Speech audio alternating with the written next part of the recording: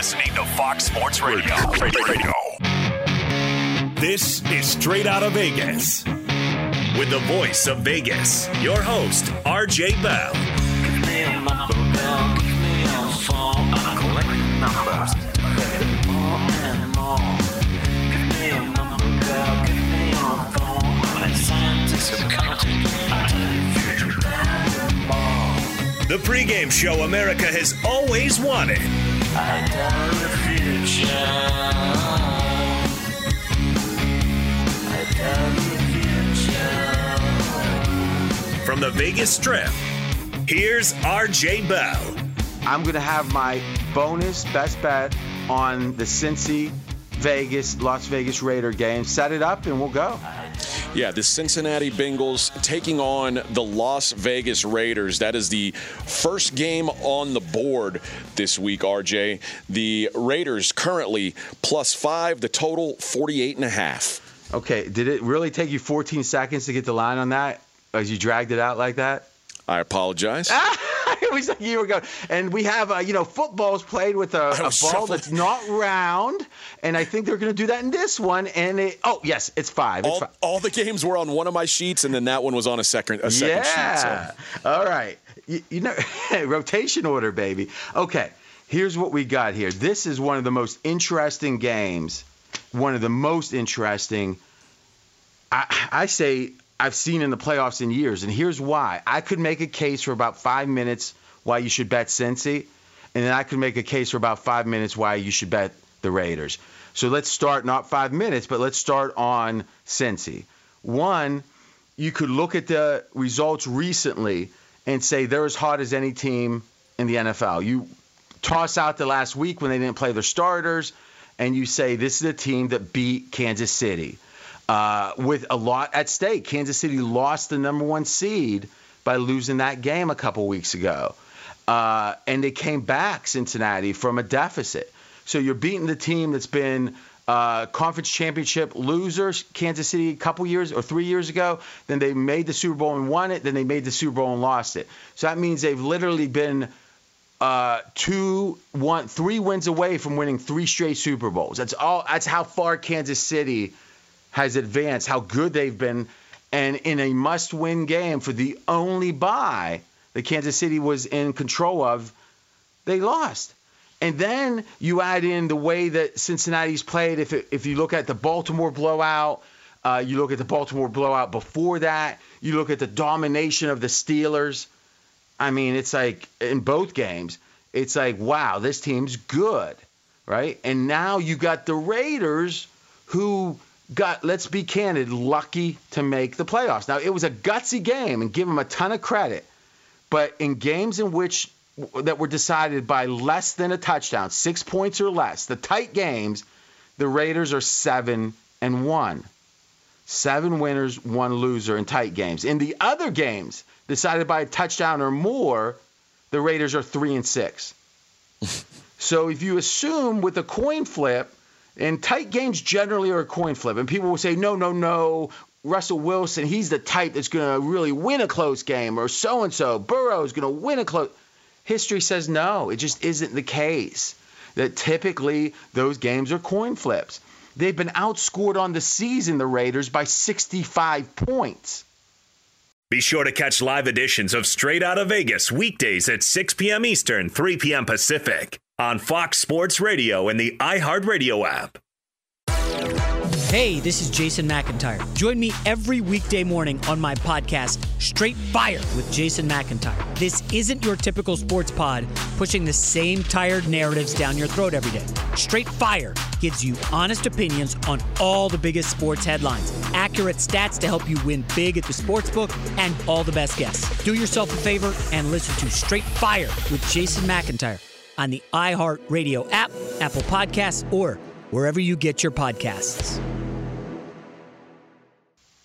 So you look at it and you say, wow, that all points to Cincinnati. Look how good Cincy's been. Look how bad the Raiders have been. And by the way, the last 4 wins the Raiders have had, AJ, a combined 12 points. Not per game, combined. Total. Yeah, so they've been good in tough spots, but in close spots, but that doesn't tend to predict the future very well. All right. Now, there's another thing here that makes you think maybe it's not the Raiders being so bad. Maybe the Raiders have an edge here. Now, the last thing that was against the Raiders is obviously the Sunday night to the first game on Saturday. Effectively, that's about 2 days less rest. And then you count the way they celebrated after that first victory. It was like they won or not the first victory, but the victory before making the playoffs. And it was like on that Sunday night game, it was like, wow, it looks like they won the Super Bowl. And I'm not saying they shouldn't have celebrated, but I'm saying, what does that mean for now? You have to travel all the way across the country and play an early game a day early. All right? An early game a day early after you played the last game of the season, Sunday night. All pointing to Cincy. Here's why I don't like Cincy. One is the Raiders' D-line is it's probably the best position group on the team, offense or defense. But it's certainly the strength of their defense. And Cincinnati's O-line is bad. And ever since they lost Riley Reif, one of their best linemen, it's been worse. And it's been amazing that Burrow's done what he's done with his bad O-line.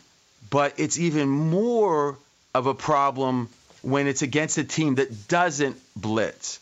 Now, that's a key point here. If you look at the games against blitzing teams that Cincy played, and you're not hearing this one anywhere else, this is really important, and I have not heard this anywhere. Against blitzing teams, Cincinnati's done exceptionally well. Burrow's been so good against the blitz. Why? Because he's a fast processor.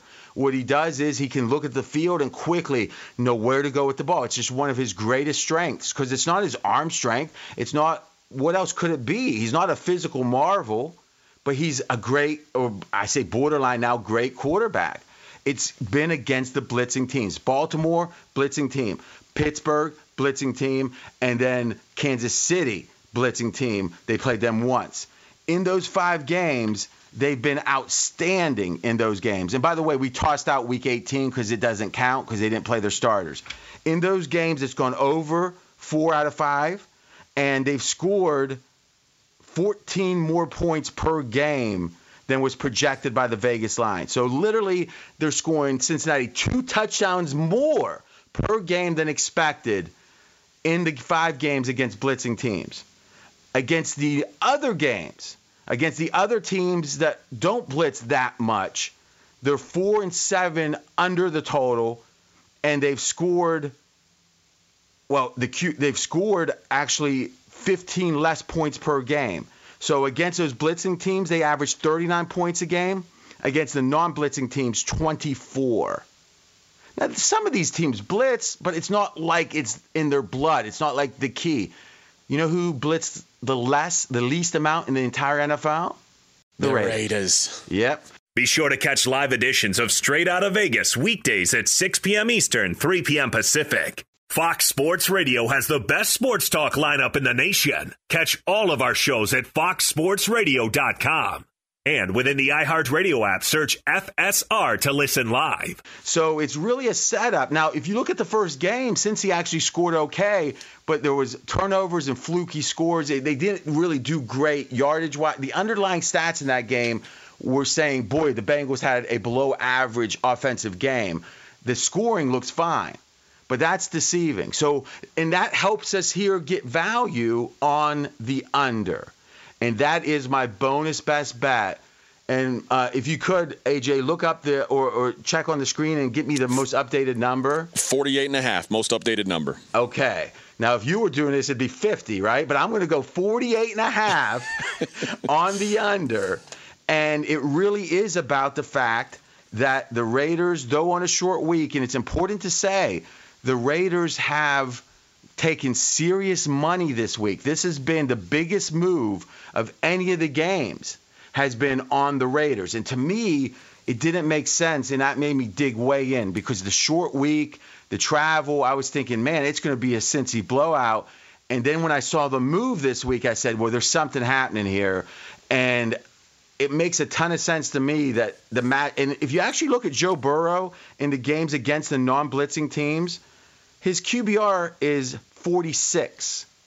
Now listen, this is 11 games. 46 is like significantly below average. 52 is the average in QBR.